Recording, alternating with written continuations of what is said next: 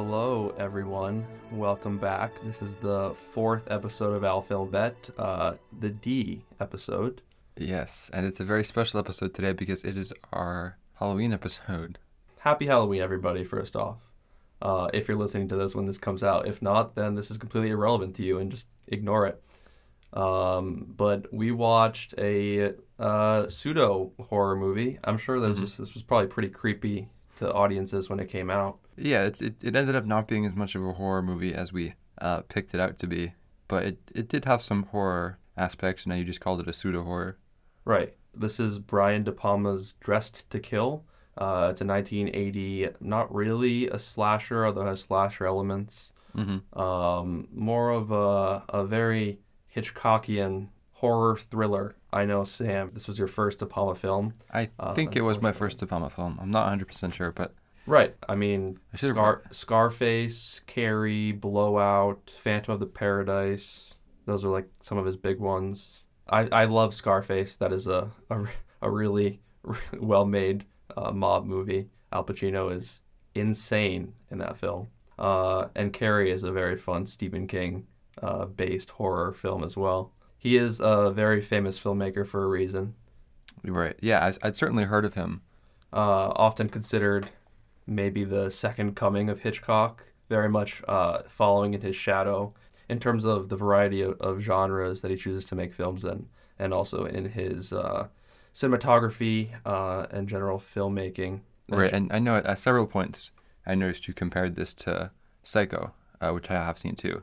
So I do enjoy Brian De Palma's work. This would be the third film of his I've seen. I really need to see Blowout. That's a really popular film that he did with John Travolta, a remake of the Italian film Blow Up. But this film is, let's just say, more controversial today than when it came out in 1980. Maybe some outdated themes and depictions. Which is one of the reasons that, spoiler alert, this was our least favorite film that we've explored so far on this podcast, but not necessarily without its positive attributes either. Right.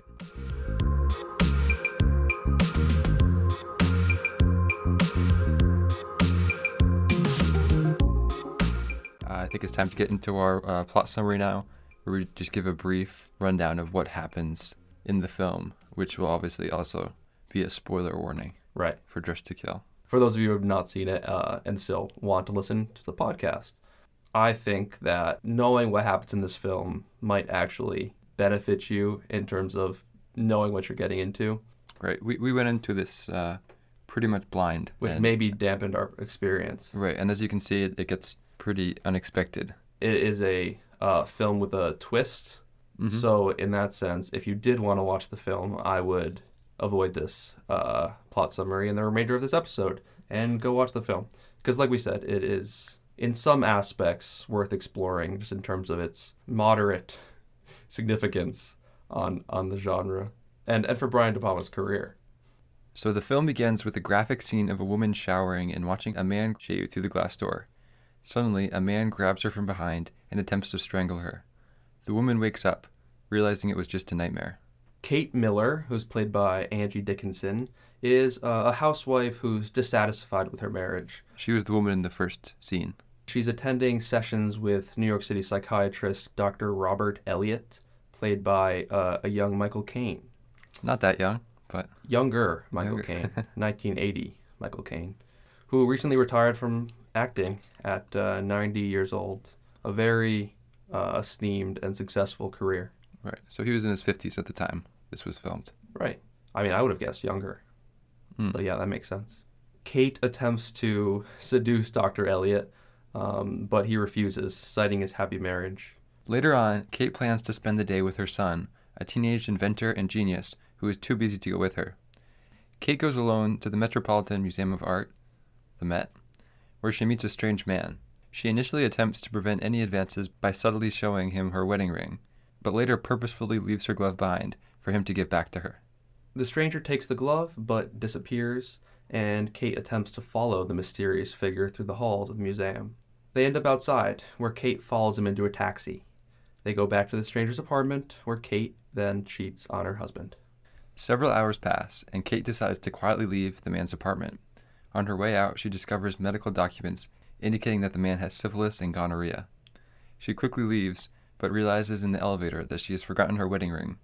She returns to retrieve it, but is brutally murdered by a tall, blonde woman while still in the elevator. It's a very shocking and probably one of the more famous scenes in this movie. Yeah. The only witness to the murder is call girl Liz Blake, who becomes the prime suspect due to her proximity to the crime, as well as the killer's next target. Meanwhile, Dr. Elliot listens to a voicemail on his answering machine from transgender patient Bobby, who is revengeful towards Elliot for refusing to sign the papers necessary for a sex reassignment surgery. The police do not fully believe Liz's story, forcing her to team up with Kate's son, Peter, to search for the killer. Peter is able to catch the killer, Bobby, on camera as she is stalking Liz. Peter later saves Liz by spraying a pursuing Bobby with homemade mace on the subway. Peter and Liz, now friends, seek to learn Bobby's birth name by gaining access to Dr. Elliot's office. Liz shows up and distracts Dr. Elliot with a provocative routine, then leaves the room to look for Bobby's records. When Liz returns to Dr. Elliot, she is ambushed by the killer. Outside, Peter is grabbed by another blonde woman. This woman pulls out a gun and shoots the killer through the window, later explaining that she is a police officer who has been trailing the pair. The killer, Bobby, falls to the ground, revealing that Dr. Elliot was under the wig all along. Dr. Elliot is arrested and sent to a mental institution, and we learn that he wanted to be a woman, but his male side was preventing him from getting an operation. Whenever Dr. Elliot was attracted to a woman, Bobby would emerge feeling threatened and attempt to kill that woman. The film ends with Liz experiencing a realistic dream of Dr. Elliot breaking out of the institution and murdering her. Peter comes to her side and comforts her as she wakes up.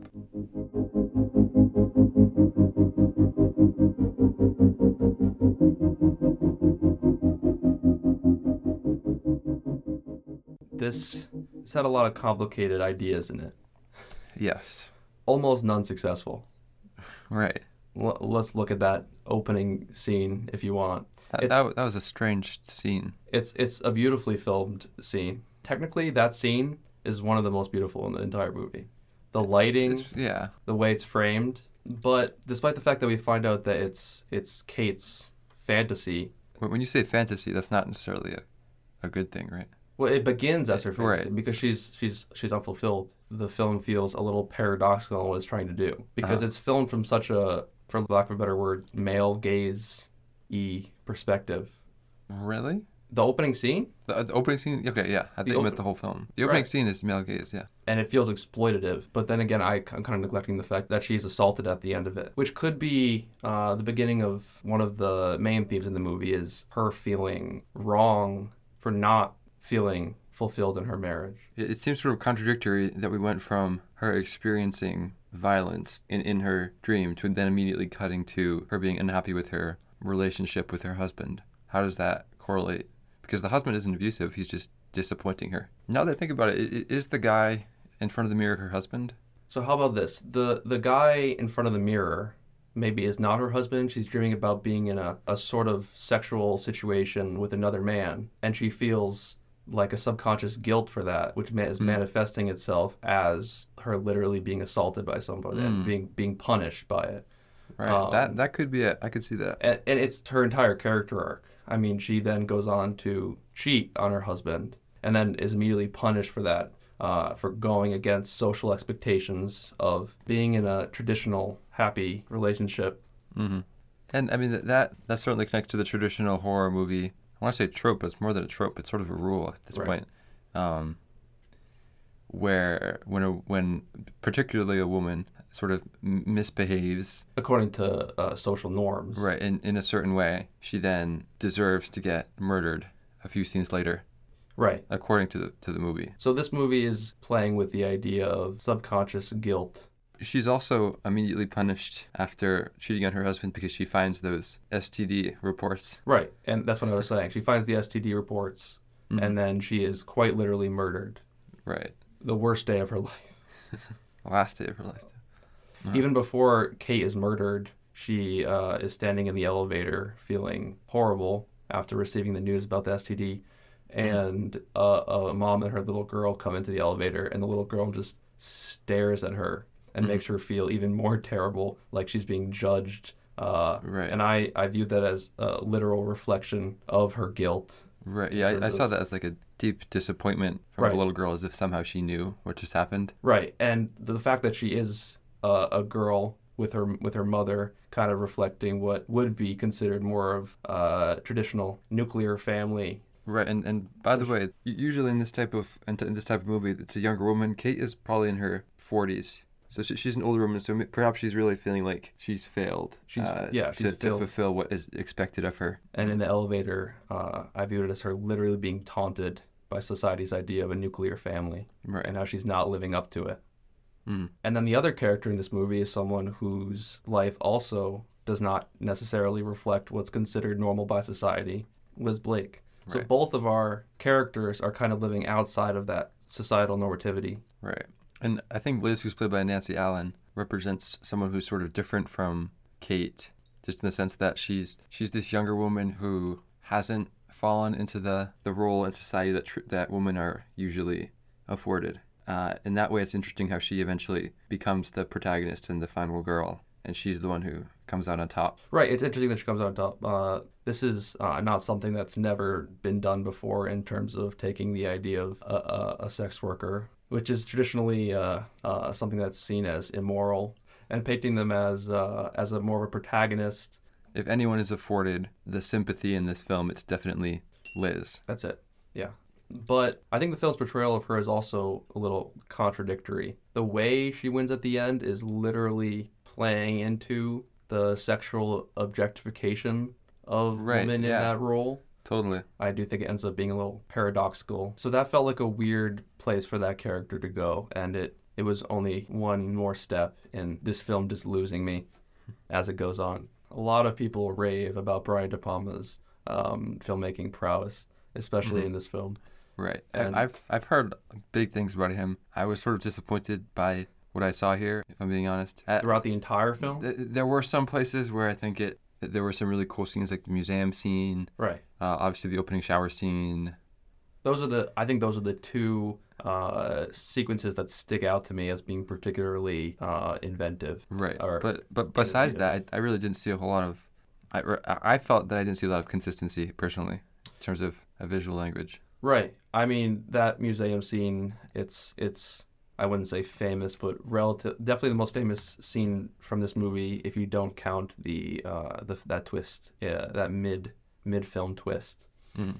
Because of the filmmaking. I mean, it's essentially a silent film. The way that he pulls it off, it's not in one shot, but it feels fluid. Mm-hmm. It's incredibly romantic in not a very conventional way. Kind of reminded me of a short that Pixar would make in terms of the silent romantic aspect of it. Really? Okay, so you disagree with me? No, I was going to say that I think that the level of filmmaking becomes increasingly less impressive after the halfway point. I think after the midpoint twist, it doesn't elevate the film after that. Right. And especially towards the end, I felt a little confused about some of the choices that were being made. Although I did think that the first half up until the midpoint had a lot of potential, and I was really interested in where the film was going. Mm-hmm. Prior to the twist, I would say. Really? Okay. I think I enjoyed the first half of this movie more. I agree with that. I think that the first, I wouldn't even go as far as half. I think the first quarter of the movie feels like it's a completely different and more masterful director than the second. Intentionally so from a story perspective, because that's sure, but no, I just think it was much better. It felt so much better made. Yeah. Photographed. Another thing I want to mention is that I think the term is dual focus shots. Split diopter is the actual technique, or a lens actually. It's like split in two. Right. So one is more magnified than the other, which is not something you see super often, especially nowadays, I feel like. It felt like Brian De Palma discovered this lens and wanted to cram it in there as much as possible. Yeah, definitely does. But also, one other thing that I wanted to mention, most apparently in the museum sequence, the music. Yeah, very classical score. By frequent De Palma collaborator Pino Donaggio was really nice, actually. I think it complemented the scene perfectly. Yeah, it was very peaceful. classical, as you said, and actually, in a way, Bernard Herrmann-esque. And Herrmann was the frequent composer of Alfred Hitchcock. And speaking of Hitchcock, this film is very much attempting to be a modernization of what Hitchcock accomplished with Psycho in terms of the cinematography, in terms of the story, in terms of advancing the gender commentary that we saw at the end of Psycho. Right. Even the blonde protagonist woman who is murdered unexpectedly close to halfway through the film, or toward the beginning, rather. It's not subtle. Yeah, not subtle. There's a shower scene at the beginning and at the end of this film. Right. The only thing that would have made this more obvious if she was, in fact, killed in a shower. But she sort of is. She was killed in an elevator, which, as we mentioned before, was very, very, very similar to the shower murder scene from Psycho. You're right. Like, in terms of the editing. Right, and in terms of the fact that you see blood, you hear the screams, that's the point of the murder scene, not the actual gore. Right. Like, you don't see any wounds or anything, or it's not too gross. It's made violent and graphic because of the acting and the overdramatic effects. Right. The violence comes from the acting and the editing, and not in terms of the gore, which is something that was very intentional in Psycho because he was trying to avoid the Hays Code at the time. I think that makes a movie from 1980, sort of when slasher films were very much a thing. This is really a special thing because it sort of goes back to the traditional not showing too much graphic violence in a time when graphic violence was extremely prevalent. But was it necessary? Did that feel excessively derivative of Hitchcock? Do you think that maybe he should have put his own spin on it? Yeah, I felt it was a little over the top. Yeah, I think I would agree. I don't think it's a bad idea or an issue to want to modernize Psycho's story and themes. Although, personally, I don't think I'd want to touch that masterpiece. And I think a lot of the first half of this movie does do a pretty nice job kind of balancing that Hitchcock homage and also classic, well-staged De Palma set pieces. But as the story and the script kind of fall apart in the back half, which is kind of where we're going to move into now, right. I feel like the cinematography kind of does too, and I feel like it kind of loses the inventiveness and the playfulness that Hitchcock perfected in his films, right. Which is the difference between Hitchcock and De Palma. I agree with that. I think this might be an over-exaggeration, but I think that this goes from Hitchcock replication to Scooby-Doo movie in terms of the way things sort of unfold. Right. And the plot points are introduced. Yeah, it becomes more of a goofy whodunit. Right. And nothing against Scooby-Doo movies, which I love. Sam does love Scooby-Doo. I think some Scooby-Doo movies are better than this. Also linked to Hitchcock, the main female protagonist, or at least the protagonist up to this unexpectedly early point, is killed by what appears to be a woman. Of course, in Psycho, it's the son pretending to be his mother. And then in this film, it's a lot more complicated. And that's what we'll get into now, is the transgender conversation. Yeah, I guess it's time to talk about what the ending of this film is. Mm-hmm.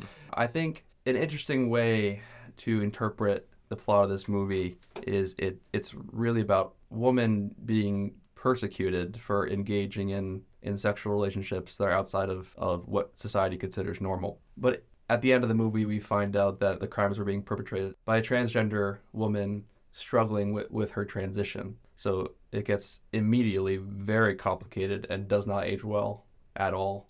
Right, because of the way it's depicting transgenderism. Right, it's treating it as sort of a split personality disorder and two sides that are fighting against each other. And I don't think it's necessarily an uninteresting idea, at least in the way that I had originally interpreted it, maybe before they sort of over-explained what was happening. Right, and they do over-explain. Of course they over-explain. You could argue that Psycho over-explains at the end. But in this movie, it does it in a significantly more problematic way than Psycho handles it. Right. Psycho handles it not as an issue of transgenderism. It's more of a man with a very strange relationship with society and specifically with his deceased mother. But the idea that a transgender woman is so ostracized by this conservative, heteronormative society, especially in the 80s, the early 80s, late 70s, that out of self-loathing, she takes out her rage at these other women whose sexual exploits lie outside of this societal normativity, Right. or out of jealousy that these, quote, untraditional, unquote, lifestyles are more accepted than her basic expression of gender identity. And I don't think it's a coincidence that the other protagonists are this older woman who is unfulfilled and cheating, and a prostitute, and that they both strongly physically resemble Bobby. They both Right. have blonde That's hair. true. But basically every scene, obviously, after that reveal at the end, just completely fails to treat that character with any empathy whatsoever. And instead others transgenderism, essentially straight up calling it a dangerous mental disorder. Right. Yeah, it definitely approaches the transgender issue as a mental disorder. Right. So immediately, to me, any more progressive themes that De Palma includes, Right. It's immediately problematic. with the character of Liz, are just undermined by this this thesis of sorts, Right. which upholds these frightening conservative social views. A lot of things ruin this movie in the second half of it, but that obviously is worse than anything else. Mm-hmm. Yeah, no, definitely. In my opinion. No, I would definitely agree with that. Everything that comes after the scene where it's revealed that Bobby is Dr. Elliot is just like all the dialogue regarding the fact that Dr. Elliot is transgender is just so, all the dialogue is just so incredibly dated and weird and transphobic. And yeah, it's distracting. It's the worst. I think specifically we're referencing a scene between Liz and Kate's son. Right, where they sort of pick over the way that they perceive Bobby to be feeling over dinner at the top of one of the towers of the World Trade Center, actually. Which is kind of a literal, physical, visual reminder of the datedness of this film. Right. And as they're having this conversation, there are this older woman who is like turning around after each sentence in disgust. It's really uncomfortable. Yeah, and in that scene, it's like that's done for laughs and not to show a dated perspective on the older woman. It's a strange film, definitely.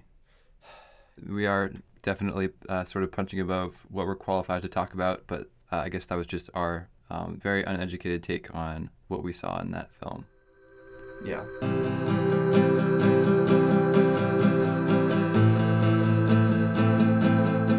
So now we're going to move on to our personal reviews of the film and what we thought of it. Yeah, I'll start today. So from what I've seen, mostly on the website Letterboxd, which I think has this movie as a 3.6, which seems high. Mm-hmm. That's above average for Letterboxd, honestly, and kind of close to a 4, which obviously we think is giving this movie a little bit too much credit for what it is. So yeah, from what I can tell, this movie seems like maybe a bit of a cult classic in terms of De Palma's filmography, like not one of his top 4 most famous, but definitely up there in terms of his fan base, and a lot of people are able to look past some of the problematic social politics of the time. We just weren't. We thought it was frankly dangerous.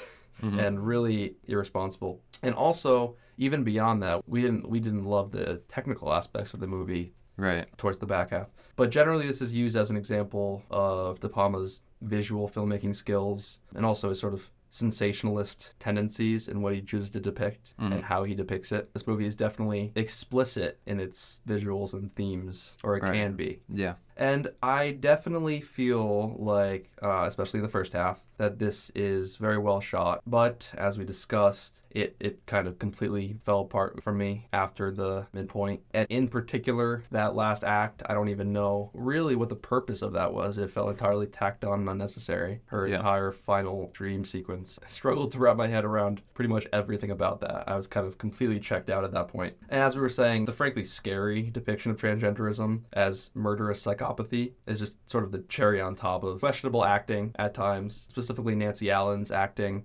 I think Angie Dickinson did a commendable job at the beginning of the movie, and it made me want to check out more of her work at the very least. I thought her performance was pretty interesting and had at least some depth, but I was less a fan of the younger actors' choices.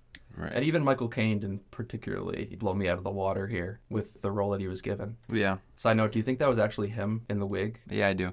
You do? Yeah. If I had to guess, I would say that's him. That was him? Yeah. But additionally, just the confusing plotting, which you referenced, and the strange dialogue. And unfortunately, this is my least favorite of the now 3 Brian De Palma films that I've seen. That said, and given probably a warning in terms of the content and depictions in here, I probably would still recommend seeing it, only on the pretext of De Palma's pretty significant impact on genre cinema after Hitchcock, and with the massive asterisk regarding the dated and dangerous depiction of trans identities. I agree with a lot of that. I think I probably liked it a little bit less than you based on what I'm hearing. Yeah. Personally, I wouldn't say I checked out, but I was sort of not loving it probably before the halfway point, to be honest. I thought there were some interesting and unique elements, like the Hitchcockian main character subversion, the psychiatric horror, and admittedly some of the filmmaking in very isolated places. Overall, I think it was inconsistent, like I said.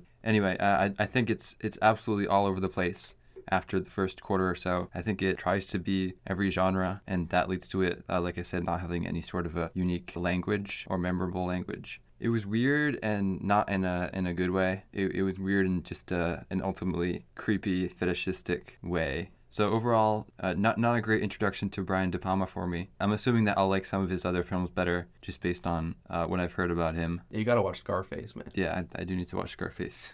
And definitely my least favorite Al Film Bet movie so far. Yeah, we're agreed on that front, and I didn't expect it. I thought this would at least come above Blue Steel. Right. But it falls just below it for me.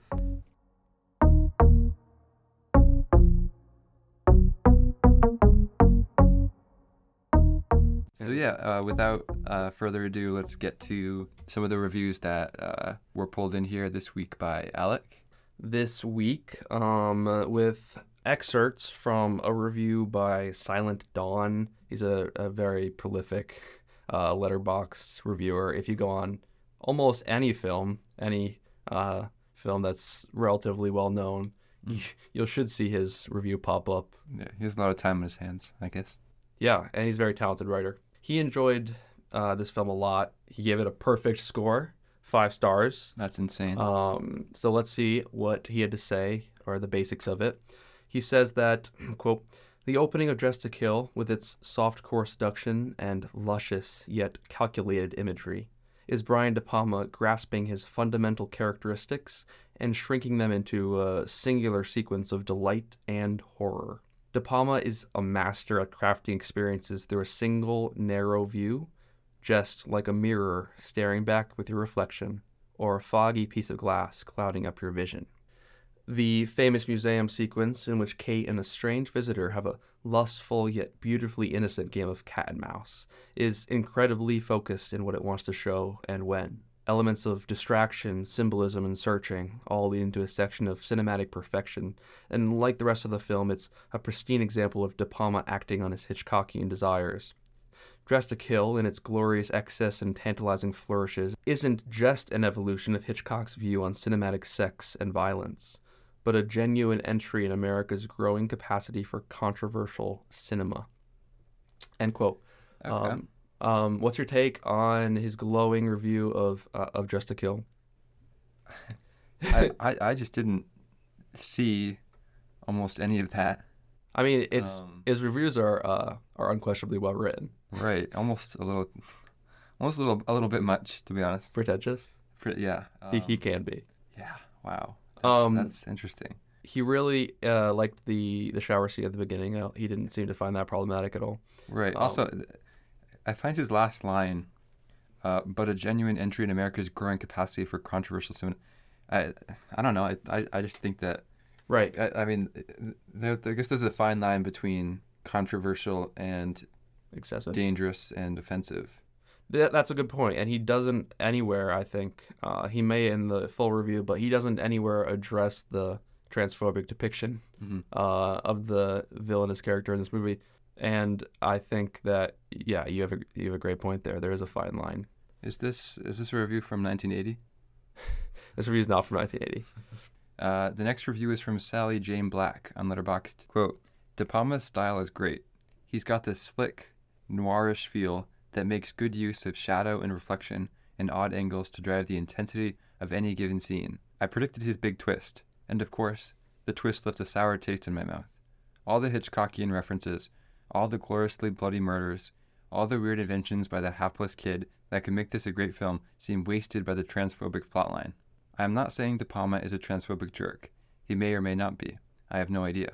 I'm just saying the work that he made here feeds into a damaging stereotype. Yeah, that's a lot of what we've been saying. Yeah, it does feed into a damaging stereotype, excessively so. Yeah, I mean, even how she says that he starts off with a really cool looking film and then ultimately just evolves into this very strange, what she calls a damaging stereotype. It gets obsessive on the issue, I think, and it's all the worse for it. Agreed. 100% agreed. I don't know a lot about Brian De Palma. I've seen some interviews with him. He does try to incorporate progressive themes in this movie. I think he, obviously, as we analyzed, failed on that front, ended up reinforcing these more conservative and dangerous social ideas. But I wouldn't write him off as a transphobic person. I think this was a mistake that definitely stemmed from ignorance and just the generally accepted political view of transgenderism at the time. Right. And it's just a dated piece of cinematic ideas that do not hold up, obviously. And the last review from Letterboxd is by Ella Kemp. She gave it 2.5 stars and wrote, quote, "Ooh, my name is Brian De Palma. Did you know I know what a split diopter is?" End quote. We always need at least one joke one in there, I guess. Yeah, I like to throw a silly one in. And we talked about this. He did overuse that effect. Yeah, he did. Okay, now these are some quotes from the reviews from critics. This is an interesting pick. This is from Variety staff, but it's from December 31st, 1979, which is actually before the official release. Right. I guess they got an early screening. Yeah. Quote, Brian De Palma goes right for the audience jugular in Dressed to Kill, a stylish exercise in ersatz Hitchcock suspense terror. Despite some major structural weaknesses, the cannily manipulated combination of mystery, gore, and kinky sex adds up to a slick commercial package. So a positive review from Variety at the time this was released. I feel like this is such a surface level look at what, and maybe it's accurate, but on what draws audiences to the theater. Yeah. To make a good box office hit. Exactly. The classic recipe for success in Hollywood, right? Yeah. Good mystery, good violence, good romance.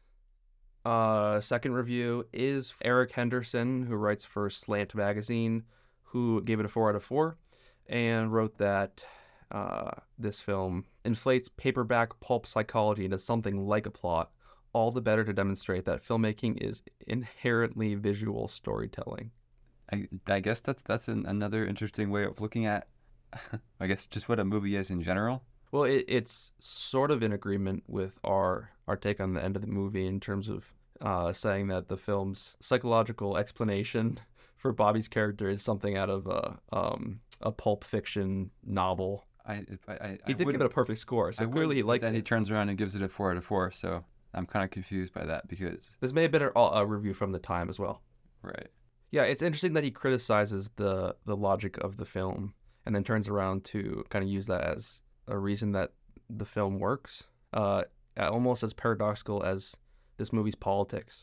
Okay, so this is our last critic review. It's from Haley Tiresias for Transgender Tapestry magazine. Quote, from my point of view, Dressed to Kill is not only a generally pernicious film, it is also a film which presents a serious threat to an already misunderstood minority.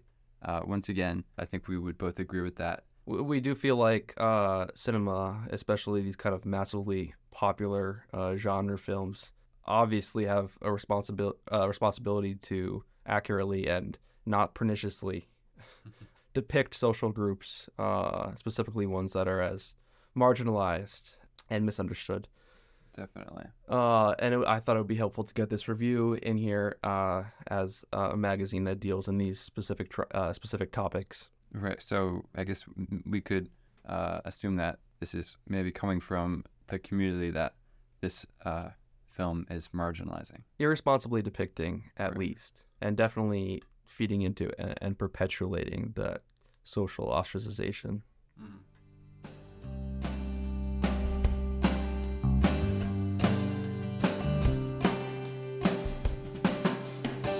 We're going to move into our words of the week section, which, as you may know, we pick 5 words that begin with the letter of the week, which in this case is D, that we feel describes the film in some way, from simple to complex. My first word of the week is going to be dark. A little bit surface level there, but it's dark because the plot is revolving around murder and other serious themes. Great. That was also my first word. So I think that's the first time that's happened, actually. I think it is the first time that happened. Do you have a different first word, or did you only have 5? I only have 5. Okay. So, yeah, I would agree with what you said. No, you can't use it. You got to come up with something else. Okay. That's the rule. Dreary. Oh, I like it. Because, synonym. right. There are murders, obviously, and the struggle for believing individuals and justice, and a lot of dark and dreary things. And the quality is also quite dreary, I think. It's a dreary watch. Yeah. I think I had somewhere in there that it was similar to Blue Steel in terms of law enforcement refusing to believe a female. I had that too. I said ignorant, bad police force and misogyny from police. We didn't even talk about that element. That police officer was ridiculous. He was trying to get her to break the law. He was blackmailing her into breaking the law to illegally acquire evidence, which would not hold up in court. See, that's what I meant by awkward and unrealistic plotting. My second word is going to be doctor, because of Michael Caine's character, Dr. Elliot. Great. My second word is going to be different, because it's a very different film and because it's from a very different time. Oh, yeah, that's a good point. It is from a different time. But you could also see how it depicts kind of socially different groups. Right. Irresponsibly, for the most part. My third word is going to be dalliance, because I thought that kind of represented the first half of this film and Kate's dalliance with the stranger and the flirtation there, and then leading up to her cheating on her husband. Can you define that? A dalliance is a casual, romantic, or sexual relationship. My third word is daring, and I chose that because I think that even for the time, talking about such, once again, for the time, taboo issues was daring, and that's not necessarily an accreditation to the film, but I think it still was a bit daring. Two kind of character types you didn't see a lot, and you still don't see a lot in film. Right, very true. At least depicted positively. My fourth word is going to be death, because of the murder. Right, that's good. My fourth word is damning, because I think just there are a lot of factors that sort of damned this film to be remembered for only one very specific reason, and that sort of ruins it. And on that note, my fifth word is dangerous, because both the killer in the film, as well as the transphobia that's depicted, is dangerous and perpetuates some dangerous themes. And my fifth and final word is discovery, because of the discovery that the protagonists make that ends up changing the entire plot, for better or for worse. Okay, so those were our 10 words of the week. If you have any words that you thought were obvious that represent this movie that we didn't think of, feel free to send them in an email. Maybe we'll mention them next time. Yes. Once again, our email is alfilmbet@gmail.com. Yes.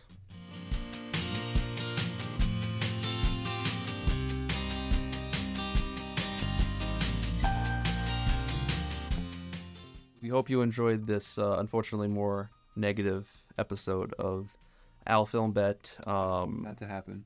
Had to happen at some point, and here it is. feel free to leave us a review on whatever platform you're listening to us to. And our next episode is the letter E, and we are going to be watching Ende by Gareth Edwards. Yeah. Someone who you respect, I think.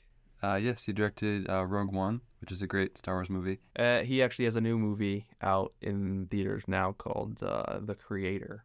So we thought it would be a good idea to maybe revisit one of his older pieces. That's probably the most obscure film that we have talked about so far. That's right, even more obscure than Blue Steel. So on that note, please check out Ende. Right, and if you want to watch it and submit a review that we would read in the next podcast, please do so. We will definitely read it in the next podcast if you decide to watch that film. All right, yeah. So I think that's it for this episode. Once again, thank you for listening, and we will see you for End Day.